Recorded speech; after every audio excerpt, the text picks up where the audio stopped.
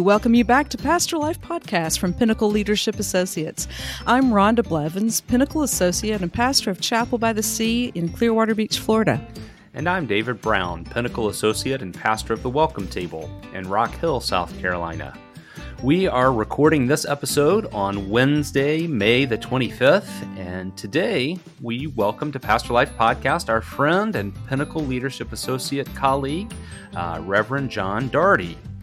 Yeah, John has over 45 years of ministry experience. He's served on church staffs, providing leadership and spiritual formation. He's served in youth and children's ministries. He's been a music minister, associate pastor, and a senior pastor. He has done it all. He's also worked as a social worker and a social work supervisor, and he's been a denominational leader. And recently, he retired as the executive director of Operation Inasmuch, which, if you're not familiar with Operation Inasmuch, it's a great ministry, great program. And so John is passionate about equipping and encouraging the church to impact communities through love and service and welcome. He and his family live in Conway, South Carolina.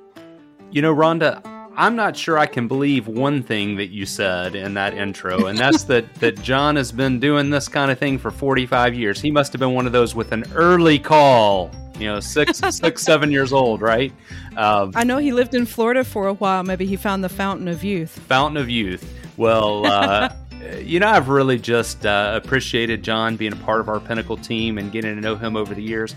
Our paths actually crossed a long time ago in the Young Leaders Program through the Center for Congregational Health in North Carolina. And then, you know, we ended up just serving in different places and not really crossing paths all that much until John joined the Pinnacle team. So I'm so excited to reconnect with him. And he's really jumped in and taken on some good leadership on a number of things at Pinnacle. Yeah, that's right. Well, this season on Pastor Life Podcast, our season, we're calling it Teach Us Something We Don't Know. And a lot of our colleagues have been on here teaching us some things we don't know. And maybe I would know a little something about what they had to teach us. But this is something I don't have any idea about. So the topic is church mergers. And John has had experience leading a church through a merger. And so we invited John to come on the pod and teach us about church mergers. And so I'm excited to learn a little something I don't know today. How about you, David? Yeah, me too. I don't know anything in terms of firsthand experience with church mergers. I've had a few friends in ministry who have gone through that process with their own congregations, but I don't have any personal experience, and I really don't even know how those conversations begin, what's important about them. So, you know, I know 100% without a shadow of a doubt that I'm going to learn a few things today. That's right. Me too. So let's welcome to the pod today, Reverend John Daugherty. Hey, John, how are you doing today? Hey, doing great. Thank you. As for how early I started, it was 20, not 6. Well, I guess I retired at 65. Well, I guess depending on how our mathematicians are, they can do that one in their head, right? The folks who are listening in. John, is there anything you would add to our introduction? I think most of that was from the Pinnacle leadership page, but what would you add, if anything? Well, I would add that I am a proud father of 2 lovely daughters, both social workers, and 6 grandkids. I'm their papa, and that's a big part of my job right now. Yeah, papa's probably one of your main job titles, right? Yes, it is. It's my favorite one, actually. Excellent, yeah. Well, thanks for coming on the pod today to teach us about church mergers. Why don't you give us a brief history about your experience with this, and then we'll kind of dive in a little deeper and explore some of the things you learned through that experience. Well, thank you so much for having me, and I hope what we have to talk about will be helpful to others.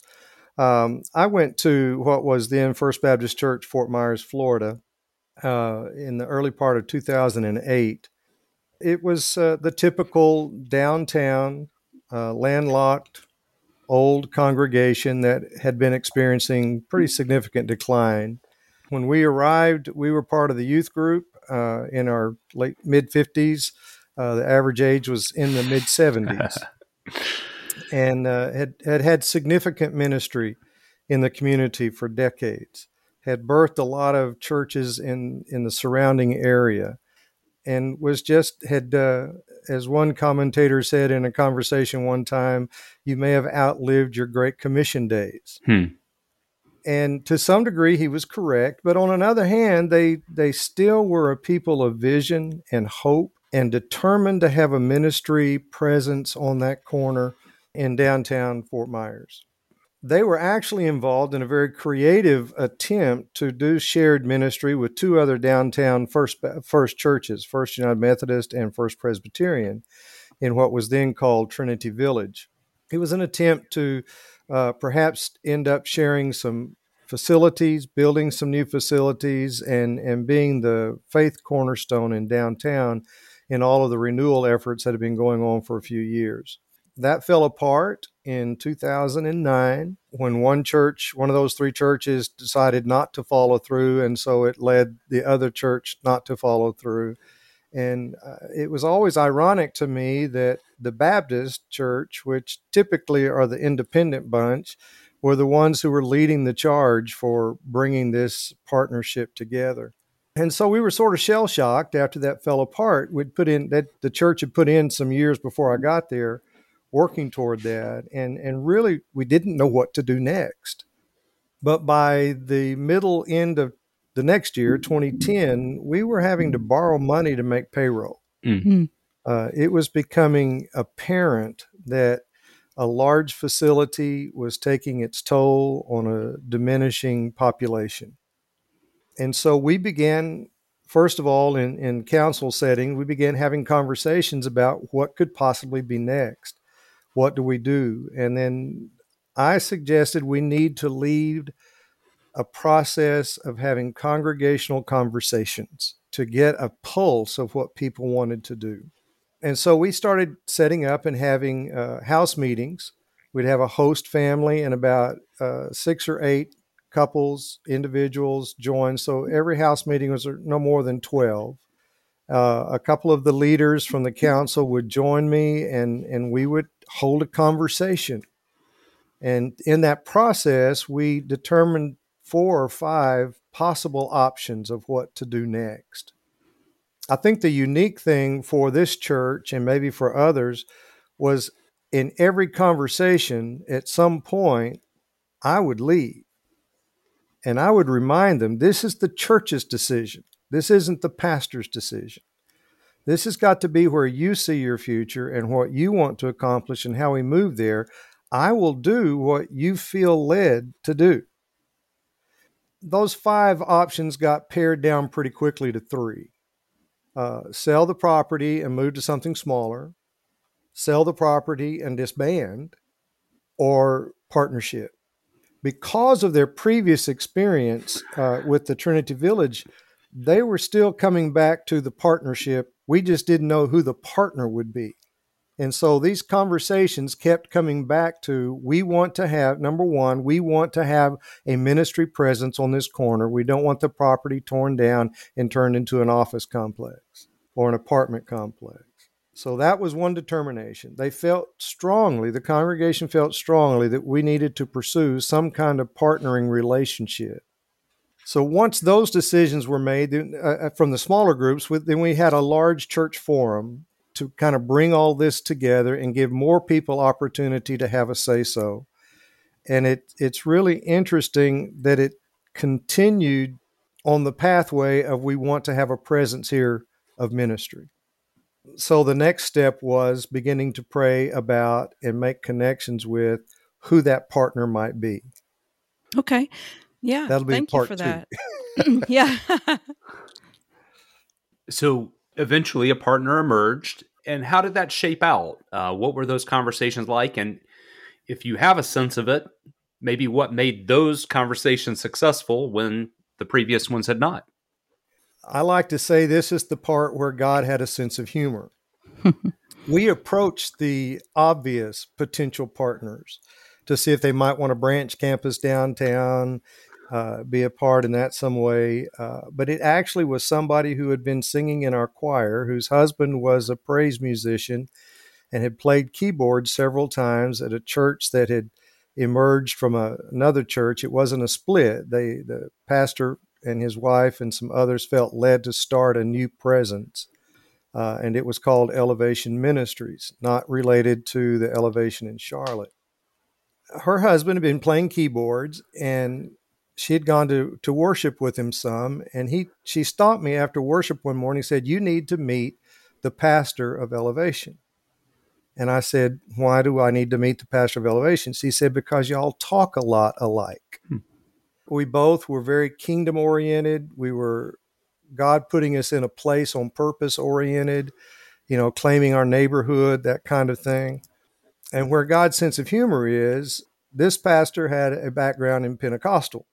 And so I think God thought this would be cool. Let's put Pentecostals with a fairly traditional Baptist church and see what the outcome might be. So I reached out to Pastor David, and he actually put me off some. He wasn't sure what was going on and why I might need to talk to him, but he finally agreed to have a conversation. The gist of the conversation was, "David, we have space and you have people. There's bound to be a way that we can bless one another." I made it clear to him we were not interested in being landlords only, that we were looking for a partner in ministry who together we could do downtown ministry in Fort Myers. And he was interested after that and went back, and he and his elders talked about it. They came at one point. Our first thought was they would do worship at the same time we do, but do it in the Family Life Center, which is a nice name for a gym. They came over and did a rehearsal, and after they got through taking 5 bottles of Tylenol, realized they couldn't do their kind of music in the gym because if an acoustic person was shooting it, it would not be straight lines and angles. It would be a spaghetti chart. It was not acoustically set up for worship. And so I didn't hear from them for a while after that. And I actually got a phone call. They were at another church out towards the edge of town and said it was a Seventh-day Adventist church. And this was the gist of the conversation. Said, "Pastor John, we're at this church. It is absolutely perfect for us. We just had prayer, and we believe God is telling us to be downtown with you in ministry." And so he said, "Is there any way that we can figure out how to share the sanctuary?" And I said, "Absolutely."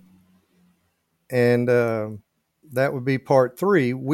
Our church had to make some pretty hard decisions. Basically, the hardest was to flip-flop Sunday school and worship. My worship was very structured. I was going to be done in an hour. If you're familiar with Pentecostal-like free worship, they might be through in an hour and a half or more, because they actually have people answer the altar call. It's pretty amazing. And so that was probably the hardest initial change for First Baptist. But let me backtrack. The first thing that we started sharing was Wednesday night services. They did not have anywhere to do Bible study and youth ministry and that sort of thing. And the very first Wednesday, Pastor David, his elders, and a number of their younger men greeted every one of our older folks in the parking lot and escorted them in. They did everything right to establish relationships. Oh, yeah.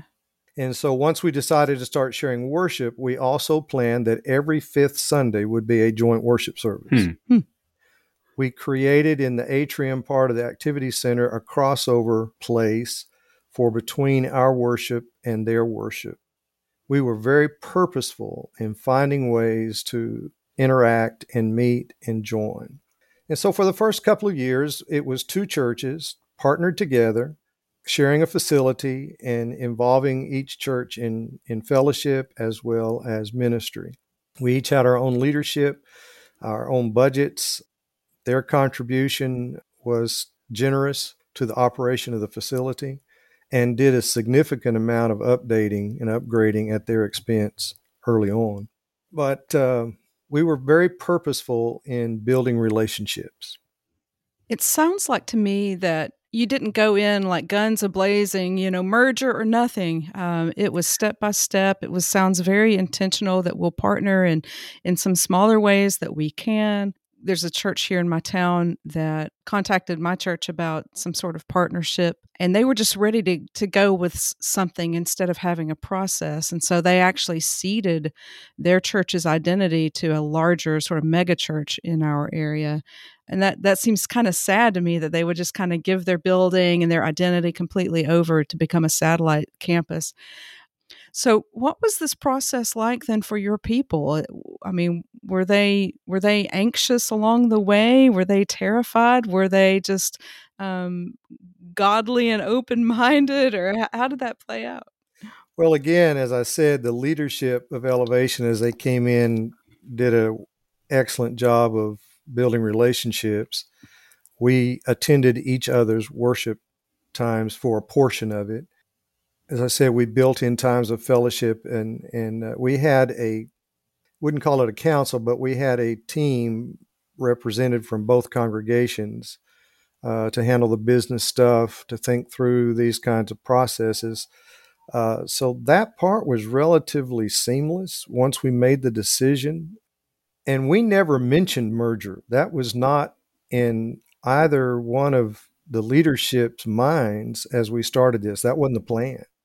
After 2 years of really successfully living together and ministry together and fellowship together, we also built in fellowship times. We had a couple of meals a year and this sort of thing. It started bubbling up from both congregations. How do we make this permanent?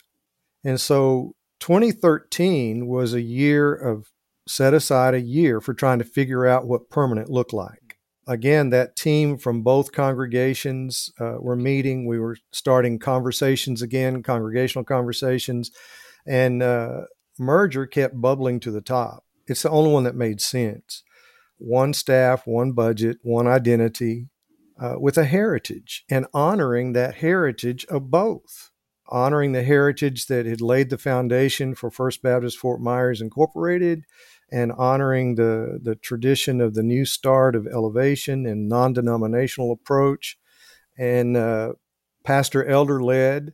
And so the next big conversation was, okay, how do we do governance? We have two very different forms of government. Both understood we're going to have to give a little on each side. They became more congregational and we became council-led. If you know anything about Baptist tradition, the hardest thing for a few of my hardheads was, you mean we won't vote on the budget?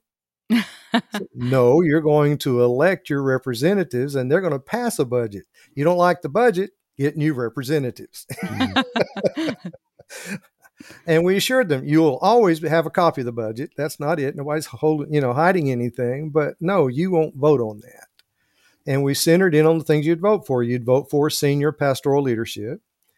You would vote for buying or selling property and those sorts of things. In that same conversation was, what will the entity become?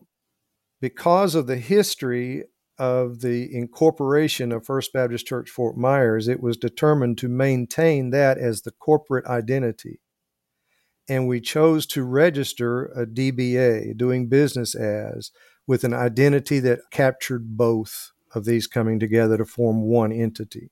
And that was an interesting process. What do we call ourselves? Let me tell you the interesting thing for me in this process for the Baptist background. To merge was a unanimous decision. Wow. To partner was a 98%. Then the merger was 100%. The name was 97%. We had a number of names come in. We chose not to name it by location in case we ever did need to move, or if we added a satellite, we didn't want to be identified by location. We didn't want denominational monikers. And so while we maintained a relationship with the Cooperative Baptist Fellowship of Florida, we did not identify ourselves as Baptist. What rose to the top of the heap was how we told the story, how Pastor David and I would tell the story of our coming together.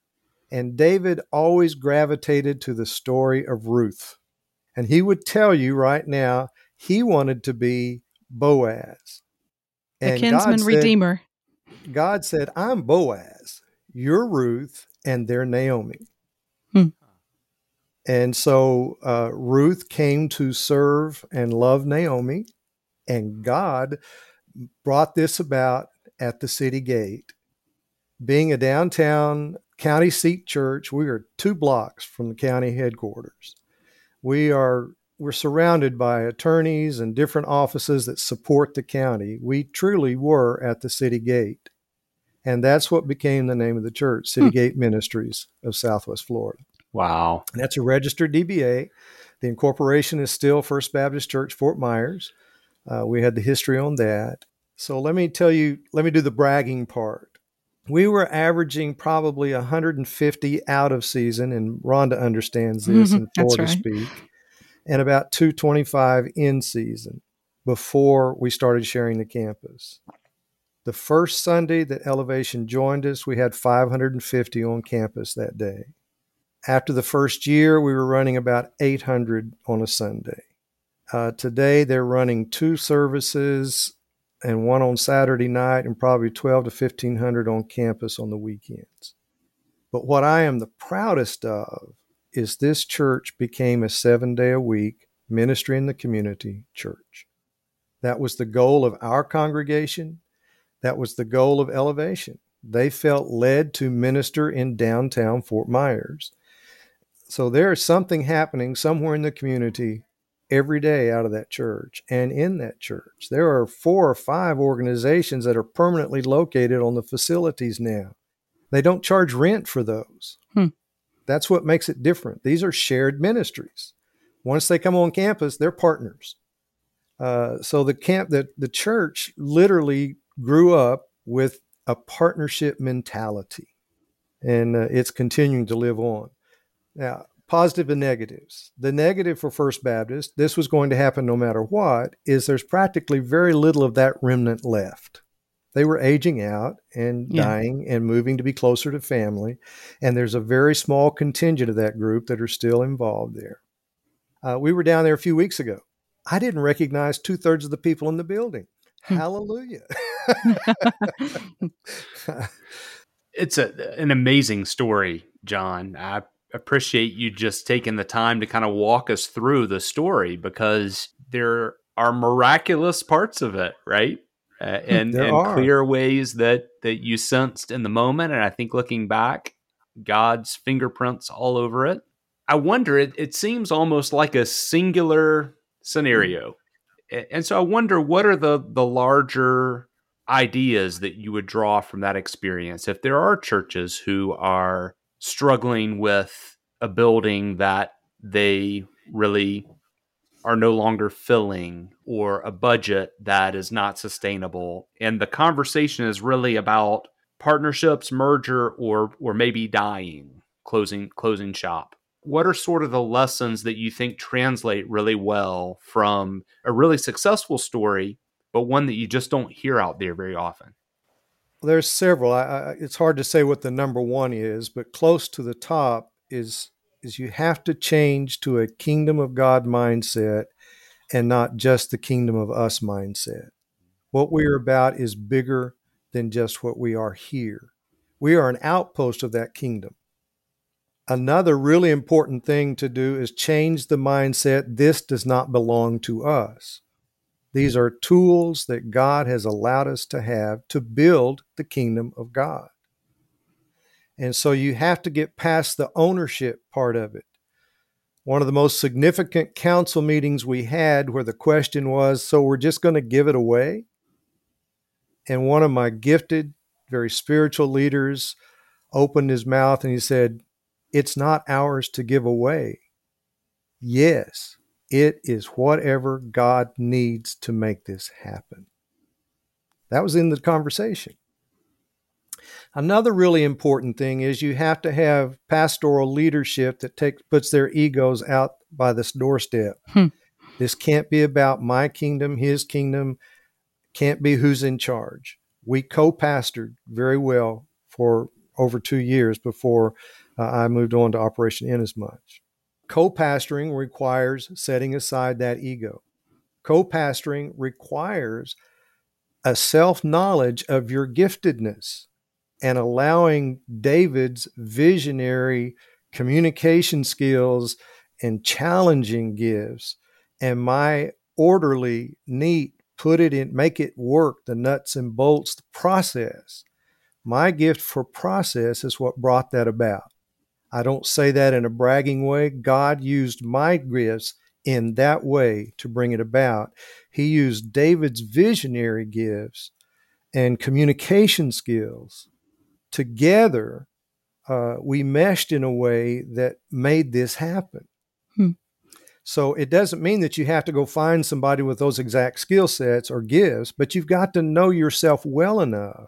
How do we mesh this together with what we're both strongest in? So when it came to process and nuts and bolts and organizational things, David would cede to me. When it came to the visionary and what it might look like and this sort of thing, I stepped back and let David see that and do that. That captured both of those. And you've got to have people who recognize that this is bigger than us. I've already talked about that, but are generous enough to say, we believe in God's kingdom and we want to have a part of it. So literally what we presented was the gift of facilities and location. And what they brought, the minute they came on campus, our average age dropped to below 50 the first day. And so I would say their average age now is probably about 42 on that campus. And so there's still some older and wiser, sage people, and there's a lot of young, enthusiastic people, and there's new Christians and just converted folks and people getting off the street and wanting their lives to get in order. It's truly an amazing group of people. Were there resources that helped you navigate that whole thing, or books or trainings or anything, or any that you discovered since then? Not that I was aware of. No, this was a pretty organic process. As I said, part of my giftedness is process. And being affected by our whole Anabaptist background, I chose a pretty, I don't know which group to say, but the discernment process of having conversations and trusting the people to be smarter than me. In every one of those house meetings, as I said, it shocked them when I left. They'd never had a pastor that left those kinds of significant conversations. At the end of every one of the town hall meetings, I left. I had a designated couple people to serve as leaders of the conversation at that point, but they needed to have conversations that didn't involve me. I didn't want them to hurt my feelings. I didn't think they would, but I didn't want them to think they might hurt my feelings. Mm-hmm. This was serious stuff. This needed to be their decision. So part of what I'd done for 2 or 3 years before that was build trust. Yeah. They trusted me, but they actually called me with a purpose of expanding their ministry into the community. Hmm. In the time since then, and I know you've done some denominational work with Cooperative Baptist before then, but you've also interacted with lots of churches through Operation Inasmuch, and you've got a wide network. Do you know of other similar scenarios? Have you gotten into conversations with other pastors who have had something like this happen? And if you have, did the process they found their way into look similar to yours or very different? And do you know of any results? Well, sadly, I've had too few. I think with the pandemic, it has exacerbated, and trying to come out of that, has exacerbated situations for churches that they're being forced to figure out more creative ways to move ahead. We are anecdotally occasionally hearing of churches that are finding creative ways to use their facilities, providing much lower rent for nonprofits in their community. Sharing worship facilities has been fairly common, but it's been more of the landlord type approach that I talked about that we did not want to do, where they rarely cross paths. They just are renting space, and it's a good thing. It gives churches that don't have facilities ways to do that, and it brings in income for the host church.